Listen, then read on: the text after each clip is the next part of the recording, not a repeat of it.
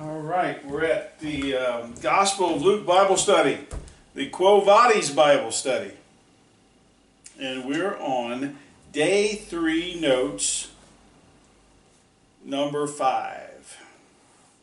Okay, we're in the first half of the first chapter of the Gospel of Luke. The angel Gabriel appeared to the Virgin Mary 6 months later. Yeah, John the Baptist is 6 months older than Jesus. And they're cousins. Their mothers were cousins, and so the kids are. And announced that she would be the mother of the Messiah. She was to name him Jesus, which means God saves. Yeah, the name of Jesus in Hebrew, anybody know what it would be? Yeshua. That's Aramaic. Yeshua would be Aramaic. Marvin. No, his name wouldn't be Marvin. You're going to have to come and get your dog, dear. Too many distractions. Hey. Hi, Supu. And in Aramaic, it's Yeshua. In Greek, it's Jesus.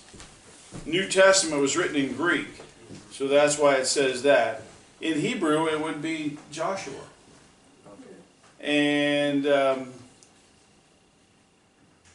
in Spanish, what we got? Jesus.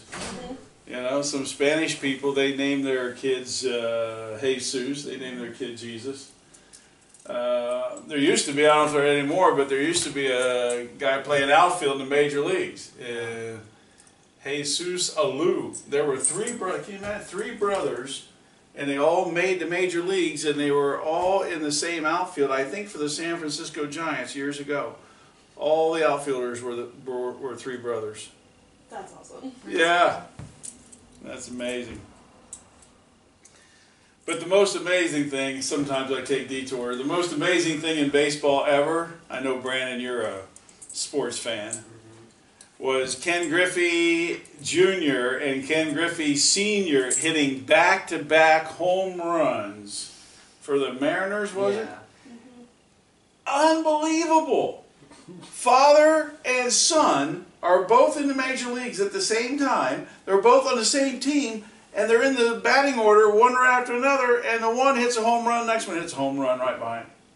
I don't think that's ever going to happen again. That's the most amazing baseball stat ever.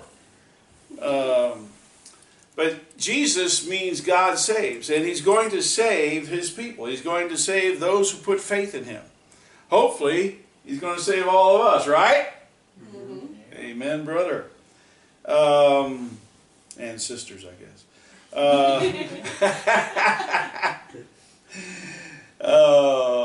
Mary asked how this would happen. She said, "How can this be? I do not know man." Okay, it's another way of saying, I haven't had any sexual relations with a man.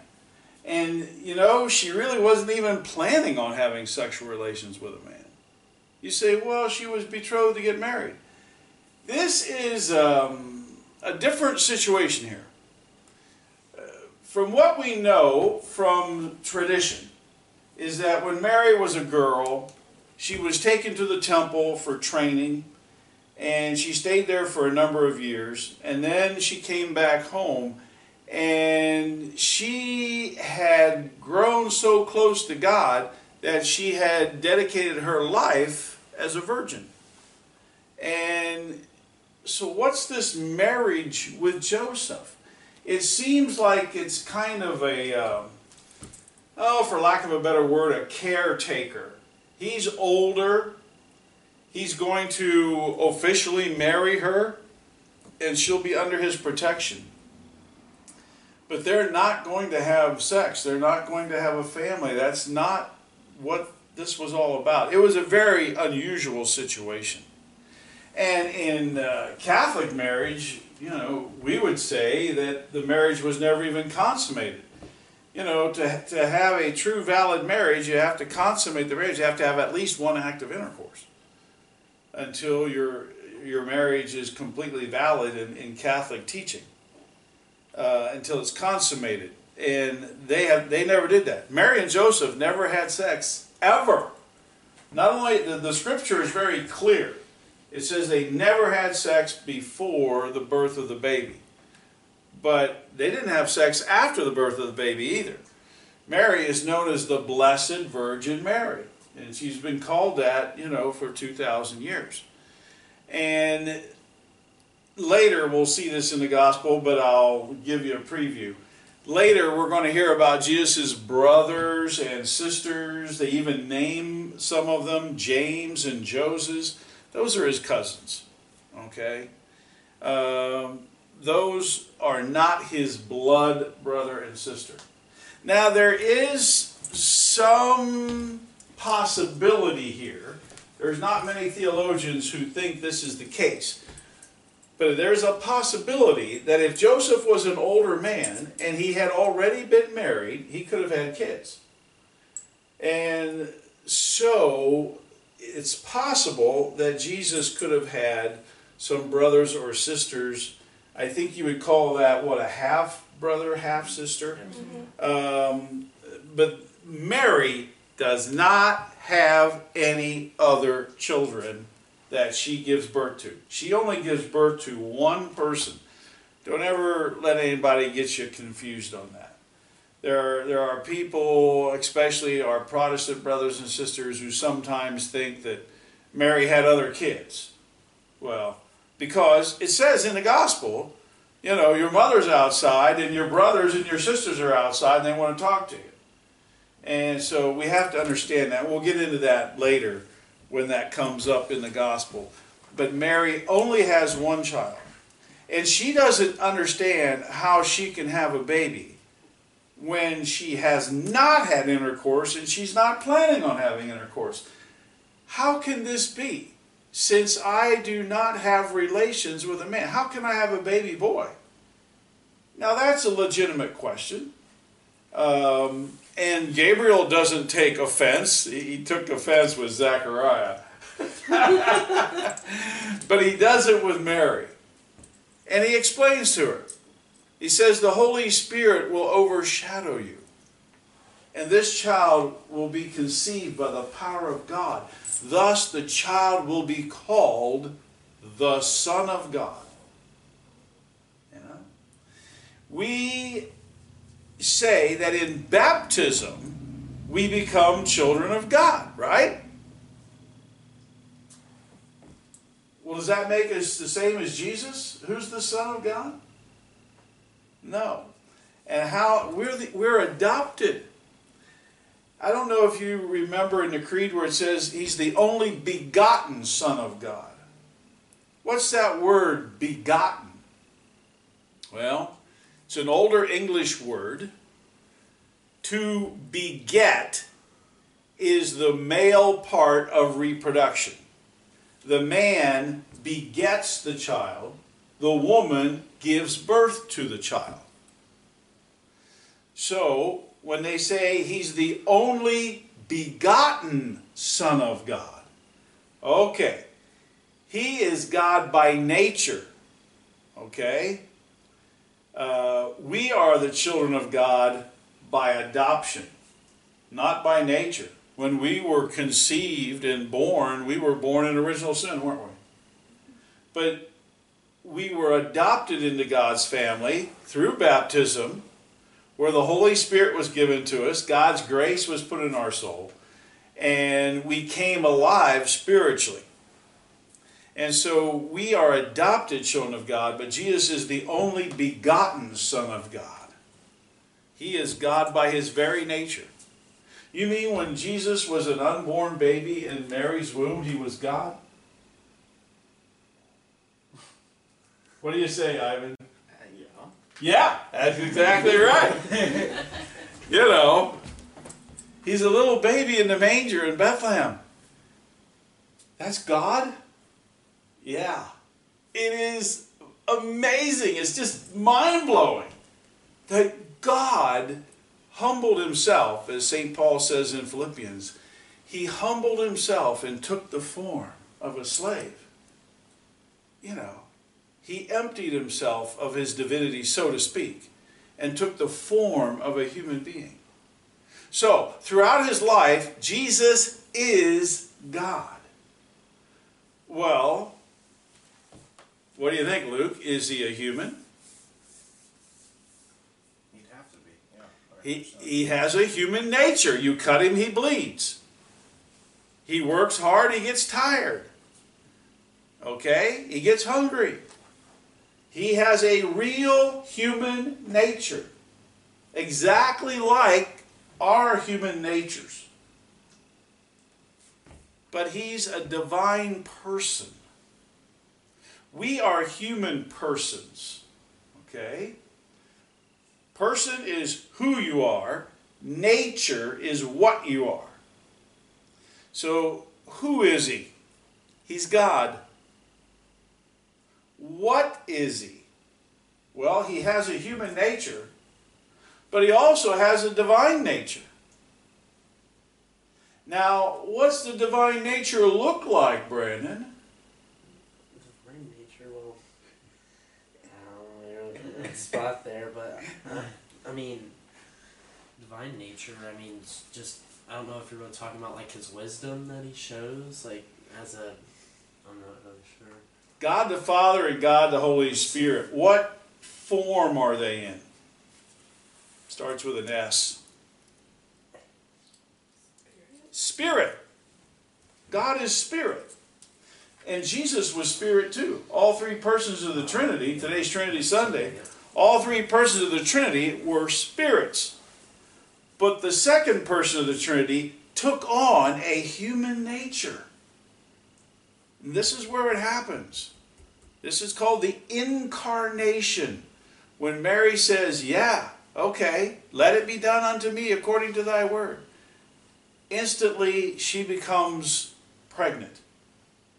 The eternal Word. Jesus is the eternal Word. Remember John's Gospel? In the beginning was the Word was with God, and the Word was God, and the Word became flesh, and He dwelt among us. Well, the Word becomes flesh when Mary says yes to God. And so God, who is Spirit, took on a human nature.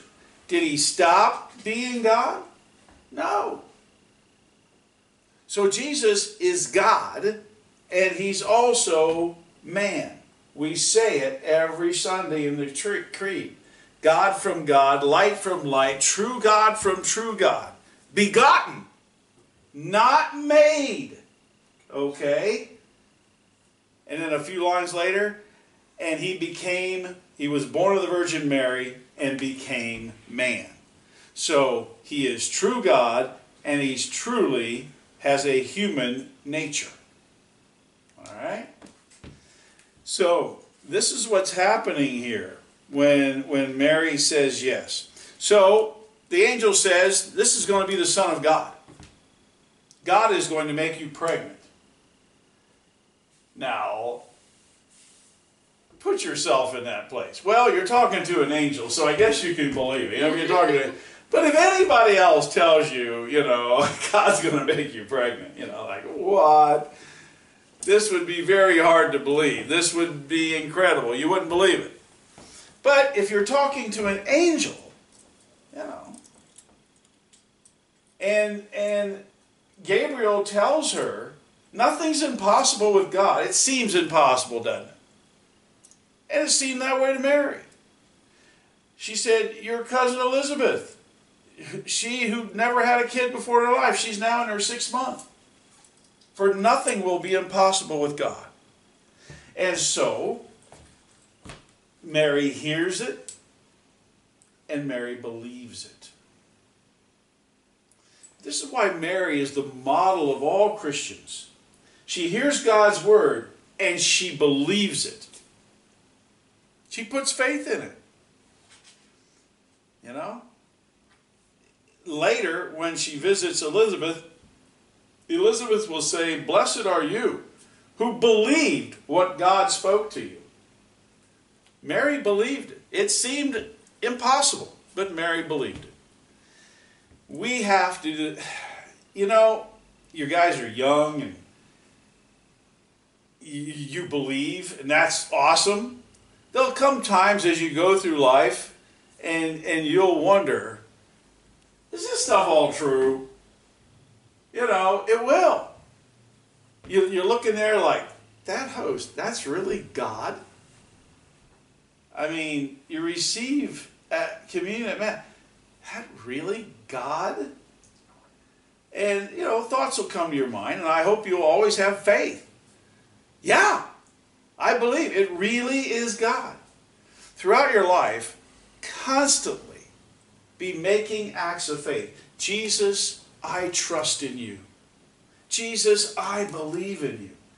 Make acts of faith like that every day, 50 times a day. You know how you build up those big muscles? You go to the weight room and you pump iron, you know, and these guys, they get totally ripped, you know, a lot like me. And it's just repetition. And when you repeat it, just tell Jesus, I believe in you. I believe every word you spoke. I believe in your love for me. It just makes your faith stronger as you go through life. And so Mary says yes. Mary submitted her will to God's. And that's what life is all about, my folks. Submitting your will to God's will. Jesus does it in the Garden of Gethsemane. Father, not my will, but your will be done. He didn't want to suffer and die on the cross. He didn't want to be tortured to death. Nobody would. But he says, Father, if this is your will, okay, I'll do this. And I guarantee you're going to have tough things in your life. There's going to be difficulties in your life. Everybody has them. And some people have much more difficult things than others. But everybody's going to have some suffering of some kind. And can you say yes to God at that moment? You know? That's the thing. It's easy to follow Jesus when it's all cake and ice cream, you know. But it's not so easy when you're in the desert and there's nothing to eat. And you got to say yes to God when it's hard. I mean, there'll be, you know, you get the news your husband's been killed in a car accident. Or your child has got leukemia. Or your wife's got ovarian cancer like mine had 2 years ago. I mean, your business goes bankrupt that you worked so hard at for years. Somebody lies about you and you get put in jail. I mean, can you imagine that, being put in jail for a crime you didn't commit? And we all know that happens, doesn't it? Wow. Wow. And to be able to say, okay, God, I accept this cross that you've given me. Yeah. It's Mary's future. Did she understand everything that was going on? Not at all. It says she pondered these things in her heart. And you're going to ponder things throughout your life. What should I do? Why did this happen to me? And I would tend to tell you, the advice I would give you is don't ask why too much. In fact, don't ask it hardly at all. Even if God told you, you wouldn't understand it. Our lives are like a tapestry, and each one of us is a thread. And if you ever saw a tapestry from the front, it's got a picture, right? Like the dogs playing poker, and we've all seen that one. But if you look at it from the back, it looks like nothing. It's just a bunch of strings, and it just looks totally chaotic. And we're looking at life from the back. We don't understand. God has this great plan. Or it's like life is a parade going by, and there's a wooden fence, there's a knothole in the fence, and he gets his eye up there and he sees the elephants go by, and he sees the jugglers go by, and he sees the band go by, and he sees one thing at a time. That's kind of how we're experiencing life, one thing after the next. But God is outside of time and space. When God looks at that parade, it's like he's in a helicopter above the whole thing. And he sees the beginning of the parade and the end of the parade and everything in the middle. He sees it all at once. So God knows exactly where we fit in to his grand scheme. And believe me, it's much more complicated than any of us could ever know. So, don't ask why so much. Just ask God for the grace to say yes. That's what Mary did. She submitted her will to God's will. I am the servant of the Lord. May it be done to me according to your word. Now, some translations have, I am the handmaid of the Lord. Have you ever heard that? I am the handmaid of the Lord. Well, the handmaiden was I guess in those days, they would have servants in the house and they have rank. And the handmaiden, from what I understand, was the lowest one in the house. Isn't that like Mary? She says, I'm the lowest servant you have, God. I'm the lowest of the low. I'm the handmaiden. Let it be done to me according to your word. Jesus will often say, and we'll see this later in the gospel, if you humble yourself, God will exalt you. But if you exalt yourself, you brag on yourself, God will humble you. Look at Mary. She humbles herself, even calling herself the handmaiden. She puts herself at the very lowest. And of course, what is she now? She's the greatest. She's the greatest of all the saints. Of all the saints in heaven, of all the human beings in heaven, Mary's the greatest. This is called, in Latin, fiat. And I don't know if I put that in the... I don't think I put that in the vocab. But that's her fiat. And you may hear that name, you may hear that word in Latin, fiat. I think there's a car brand out there called Fiat. Yes. But it means yes. You know. And there was a band years ago, you've heard of them, the Beatles. And Paul McCartney sang Let It Be. You ever hear that song? Yeah. I love that song. You know, when I hear that song, I think of Mary. In the song, he even says, Mother Mary comes to me speaking words of wisdom, let it be, let it be. And I thought, man, the Beatles are singing about the gospel here. The Beatles. But that's not true. I heard Paul McCartney explain it one day. I think Mary was one of the Beatles' mothers. I don't know if it was his mom or one of the other guys' mom. And they were having some problems, you know, and they were just sitting around talking, and her advice was just, you know, don't get too jazzed about it. It's going to be okay. And so, rats. Here I thought the Beatles were singing about the gospel, about Mary accepting the motherhood of Jesus, but it was just his mom giving advice. But, you know, if you don't know the backstory, hey, every time I hear the song, I think of Mary saying yes to God. And I really do like that song. Now we got vocab. Let's go over it, guys. From this first half of the first chapter, we got Zechariah. He's a Jewish priest, and he's the father of JB. And I call him JB, we're tight.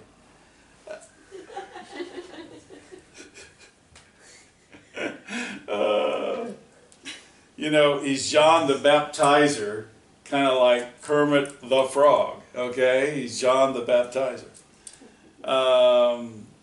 Elizabeth, she's the wife of Zechariah. She's the mother of John the Baptist. She's a cousin of Mary. Incense, it says that he was in the temple offering incense. Well, we still use incense today, don't we, at church? It's supposed to, what's the incense at church supposed to represent? The mystical powers of God is supposed to just be an essence, isn't it?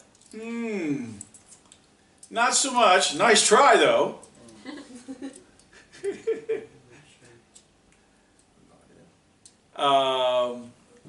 In the book of Revelation, it talks about an angel offering bowls of incense to God. And it says, which are the prayers of the saints going up to God. That's what the incense is supposed to symbolize. Our prayers are going up to God, and our prayers are delightful to God. God loves our prayers. They smell great. Now, the symbolism only works if you think incense smells good. Yeah. There's a lot of people who don't like the smell of incense, and there are other people who love it. I happen to love it. I really like the smell of incense. Anybody in here who doesn't like it? Depends which kind. I can't, because You I'll can't- pass out. You can't take it, No, yeah. it's just too much. Yeah, when I ask a classroom, I'll get at least a third of the hands say, I don't like the smell of it at all. And others, they say, yeah, I like the smell. But that's the thing. You're supposed to like the smell, and then it symbolizes your prayers going up to God, which God delights in. Yes? Yeah, Dr. John Wood, when he was at Versailles, he was giving a talk, he was talking about incense, and he said one of his little daughters, like 5-year-old, said she loves the smell of incense, and said, Daddy, I can smell the saints praying. Oh, that's exactly it. That's from Yeah. Revelation, you know. The bowls of incense represent the prayers of the saints, yeah. So that's what it's supposed to be. That's what it's supposed to. So when you go to Mass next time, you know what's happening there when we use the incense. If there's some amorphous essence of God associated with it, I don't know. I'm not that smart. John the Baptist, cousin of Jesus, he prepared the way, he preached repentance. Messiah means anointed one. Anointed with the Holy Spirit, anointed with the power of God. In the Old Testament, they would anoint priests, prophets, and kings. And you, my friends, have been anointed a priest, prophet, and a king. You know that? When did that happen? At baptism. At baptism, the priest took holy oil and he anointed you a king, a priest, and a prophet. Let's look at those three things. What does a priest do? A priest offers sacrifices. What does a prophet do? A prophet speaks God's word. And what does a king do? A king serves his entire kingdom by being their leader. So, you should offer yourself as a sacrifice to God. You should always be spreading God's word in everything you do and everything you say. And you should be a person of service, serving everyone. All right? Once a king or queen in Narnia, always a king or queen in Narnia, all right?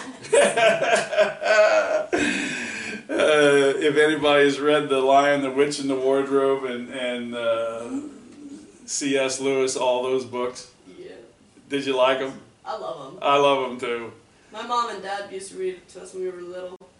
I read them over and over. With my oldest one, Maria, I read all 7 books. And then I started with Ruth, and I thought, I got to double up on this. I got 7 kids here. And then I started reading 2 or 3 of them at a time. But I have to say, my oldest one, Maria, was so intelligent. And she got it. I don't know how old she was, 3 or 4 years old. She understood all the symbolism instantly. It was amazing. I was totally amazed. So, Jesus is the anointed one. He's the priest, the prophet, and the king. Okay? He is the eternal priest, prophet, and king.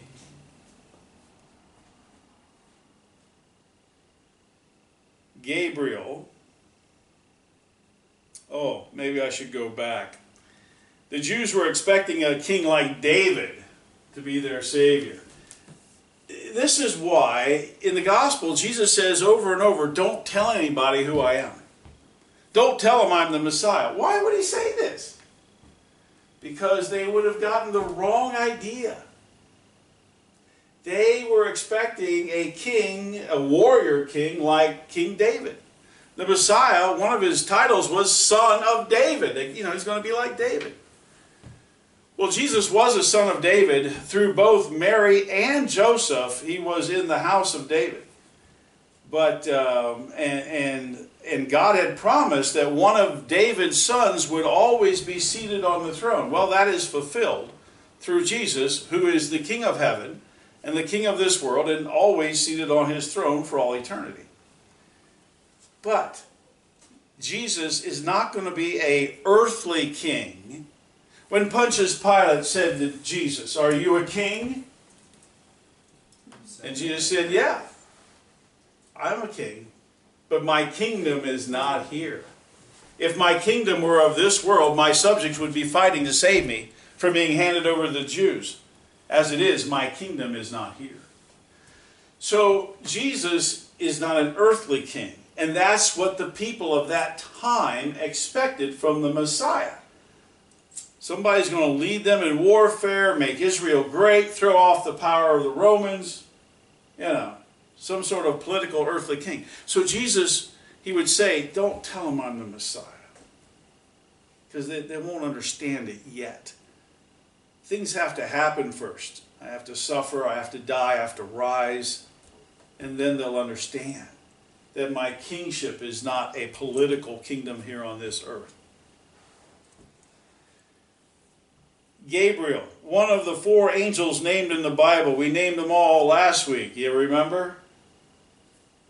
Raphael, Gabriel,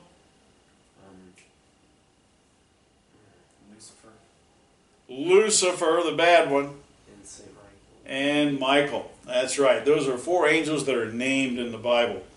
There are many, many other angels. We don't know how many, and there are different ranks of angels, but those are the 4 that are named in the Bible.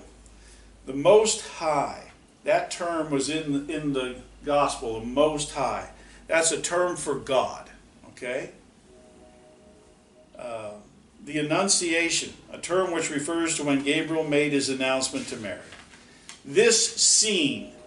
Now, you guys, you probably pray the rosary at least sometimes, maybe all the time. When you pray the rosary, I don't know if you know how to pray it or not, but when you pray the rosary, the idea is to be meditating. You're supposed to be thinking about the scene. Okay? You're not thinking about the words of the Hail Mary. You're saying 10 Hail Marys.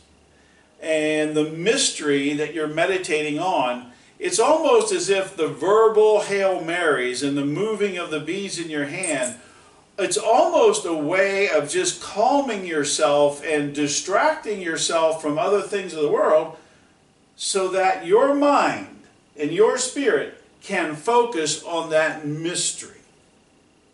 So what do you have to do to be able to pray the rosary well? You have to know what the mysteries are.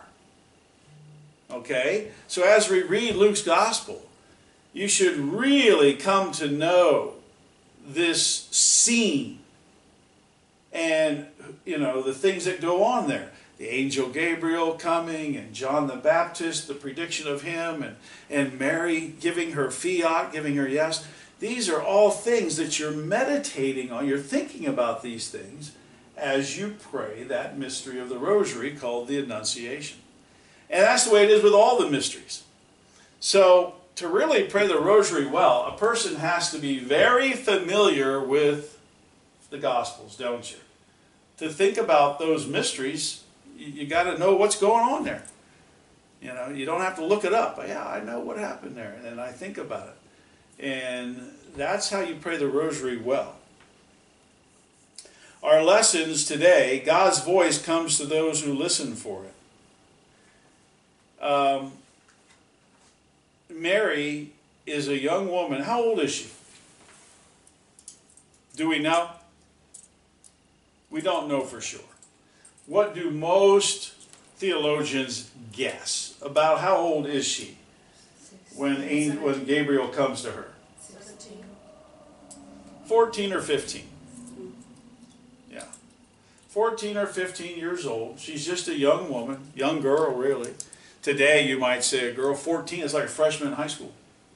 She's like a freshman or sophomore in high school.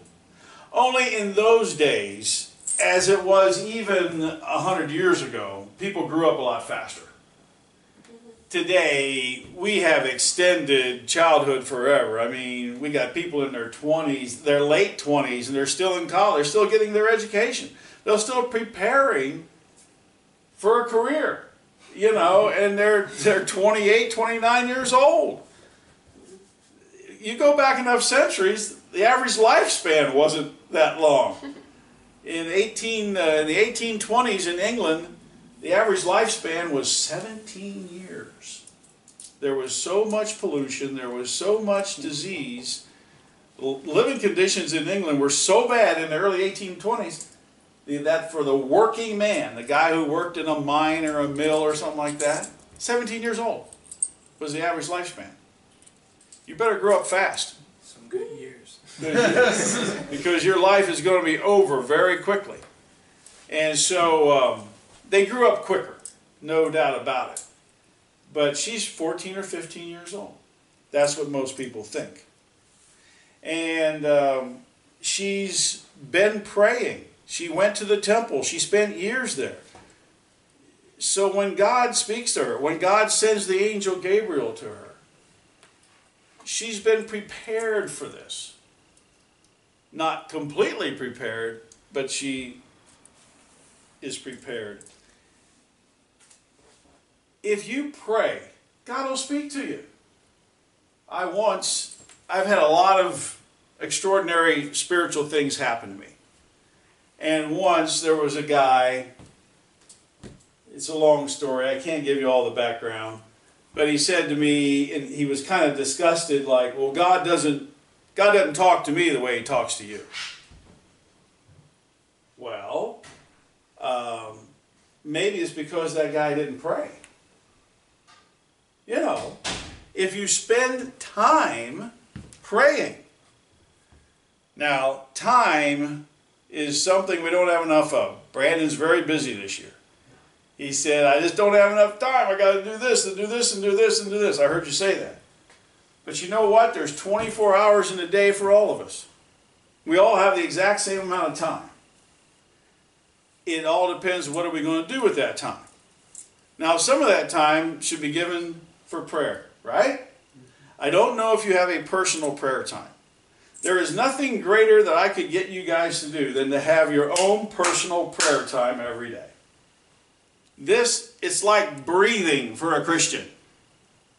I can stop breathing for a while.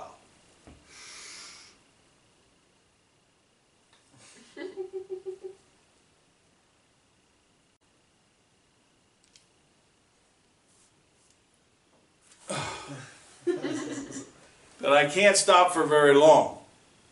If you're going to follow Jesus, you can stop praying for a while. But you can't stop for very long. Do you pray all day? You should. You say, how can you pray all day? You can. St. Paul says, pray unceasingly. You can. You can start your day, offering your day up to God, and you can walk with Jesus throughout the day. Now, I've got it really easy. I've got it really easy. I teach Scripture all day long. I teach the Catholic faith to, students in a high school all day long. So I'm talking about God, I'm talking about religious things all day long. It's what I do for a living, okay? So I've got it really easy. But when I'm cutting the grass, when I'm doing the dishes, which I have to do after you guys leave, I'm not far away from God. My mind goes to God. Does your mind go to God every hour? I try to, yeah. I don't. No, just automatically. Do you think about something about God or something religious, or you see the world in a religious way? I try to, yeah. Yeah, and your mind just naturally goes. I don't think about Anne every hour of every day, but but God. But I am married. But I'm married to her every hour of every day. And is there ever a moment when I think I'm single? No. Not since November 24th, 1978. There's never been a minute when I thought I was single. I may not be thinking explicitly about her, but I know that I am married to Anne. And that changes how I see everything in the world, doesn't it? It certainly changes how I see every female in the world. Right? Because none of them are my wife except her. Now, when you've given your life to Christ, and I assume that you have we all done that? Have you all surrendered your life to Jesus? If you haven't, you better do it today. Okay? Once you do that, well, my life is in God's hands. And it changes how I see every single thing that happens. Everything that happens is different. I see it in a different light. You'll never see yourself again as something other than a child of God. So it's like the worst thing happened today. Yeah, I'm still a child of God. I'm still on my way to heaven. Jesus still loves me. You know? Like, how bad can it be? How bad can it be? A couple years ago, Ann goes to get her annual physical, and they find she's got ovarian cancer. You know, they ended up taking a tumor out the size of a bowling ball, they said. She started looking like she was pregnant. You know, it's ridiculous. And stage 3C, which is the closest you can get to stage 4, I mean, it's not the greatest news. It's about a 50-50 life or death when you get that news. And Anne says she took that in. It's like, well, about 50% chance I'm going to die from this, and about 50% chance I'm going to at least live for a while. And she said, you know, if I die, well, I sure expect, I have faith in God, and I'm going to heaven to be with Jesus, and that'll be awesome.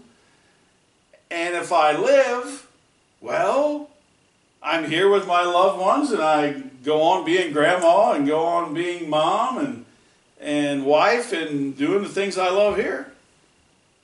And she came to the conclusion, I can't lose. I win either way.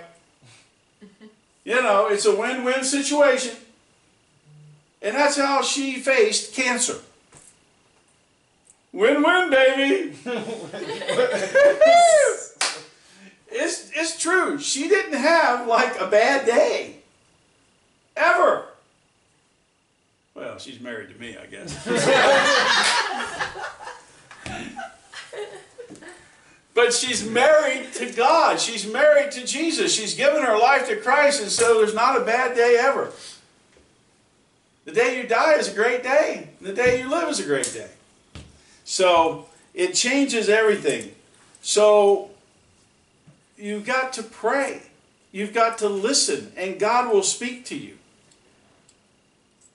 I've had God speak to me very profoundly. But it's because I've taken time to listen. I've taken time in private prayer to ask. Years ago, I just thought God had something else for me to do. And I asked Him every day, Lord, I was taking an hour for my morning prayer. In those days, I was taking an hour for my morning prayer. At different times in life, you got to do your personal prayer time differently. Sometimes you do it in segments, like you get 10 minutes here, you get 15 minutes there, you get a half hour there. It all adds up, okay? But at that moment in my life, I was taking like a 1 hour block of time early in the morning, and I would read scripture, and I would say my prayers of different memorized prayers and stuff, and I would talk to God. And one of the things I did every morning, I said, Lord, what do you want me to do? Because I just felt inside me that he had a different job for me. I was working with the mentally handicapped at S&H Industries, which is a great, wonderful ministry. But I thought he had something else for me to do. And I asked that question every day for over a year. For over a year, I specifically asked a question. What do you want me to do? And I heard nothing. And then on May the 18th, 1981, as I sat in my chair that morning and I said, God, what do you want me to do? As clearly as I'm speaking to you, God spoke to me and said, I want you to go to Lehman High School and teach religion. It was like a loudspeaker out of the ceiling, you know. I was so shocked. I answered back and I said, you've got to be kidding. I'd been asking the question for over a year. When he finally answered it, I didn't like the answer. I said, you've got to be kidding. And there was no more voice. Now, how did I hear that? Because I asked. Pray. In your prayer, God can speak to you, especially through reading the Bible, through reading the Gospels. God can speak to you. But you got to let him speak. If your younger generation, you're probably the most distracted generation in the history of the world. You've got all these devices. I walk into school and I mean everybody's plugged in. They got the earbuds going, you know, they're jamming to the tunes or whatever. And how is God ever going to speak to you? Oh, you know, I don't know if it still happens on the phone. I think it does. It used to be something called a busy signal. You called somebody and you got a busy signal. They were taught. Now I guess your phone lights up and you can talk to 2 or 3 people at the same time, but not so in the old days. You got a busy signal. Their phone didn't ring. The line was busy. Therefore, did you get to talk to them? Did you get to express your message to them? No. Well, there's a whole lot of people who aren't listening. And when God tries to talk to them, God gets a busy signal. You're busy with everything else in the world. If you're too busy to pray, you're too busy. If you're too busy to pray, you're too busy. You know? God is number one. You got to keep a relationship with him. You can't keep a relationship without communication, and that's what prayer is. You're communicating with God. He's communicating with you. You're communicating with him. And so private prayer is something that you got to make a place for it in your life. Jesus did. We're going to see in the gospel, he gets up early. It'll say, Jesus got up early in the morning and went out to a lonely place to pray. He went out by himself to pray. So, do that. Secondly, submission is the first step to greatness. Mary submitted herself. She said, God, I will do your will. And now she's the greatest saint in heaven. When you humble yourself, when you submit yourself, and you know, we do that in the Our Father. One of the most basic prayers that you'll ever pray. We'll get to it later in the gospel. You submit yourself, don't you? Thy kingdom come, thy will be done. When you pray that prayer, think about that. Thy kingdom come. I want you to be king of my life. I want your kingdom to come. I want your will in my life. And you really should want God's will. Why? Because he's all loving, he's all knowing, and he's all powerful. Put that baby together. He knows everything. And he can do anything And He loves you perfectly. He loves you more than you love you. He knows you better than you know you. And He can do whatever you need. Why wouldn't you say, Jesus, you take the wheel? You know, carry, what's it, carry underwood? Yeah. You know, take the wheel, baby. Yeah. But you see, you got to believe it. Do you believe it? I hope you do. You can believe it. Can you trust somebody more than yourself? Oh, people like me. I have always been called like egotistical, kind of a, you know, you're stuck on yourself. The nun in the 8th grade told me, she took me out in the hallway and said, you think you're God's gift to women. Like, whoa, 8th grade.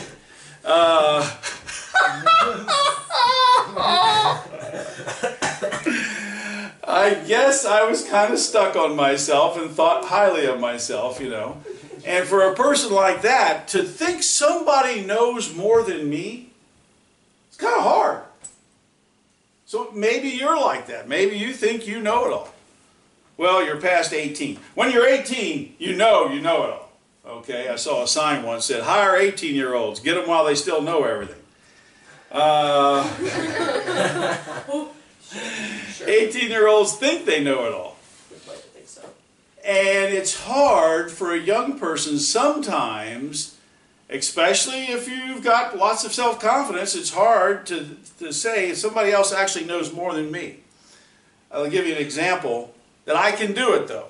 My dad was a farmer and a carpenter. He built lots of houses.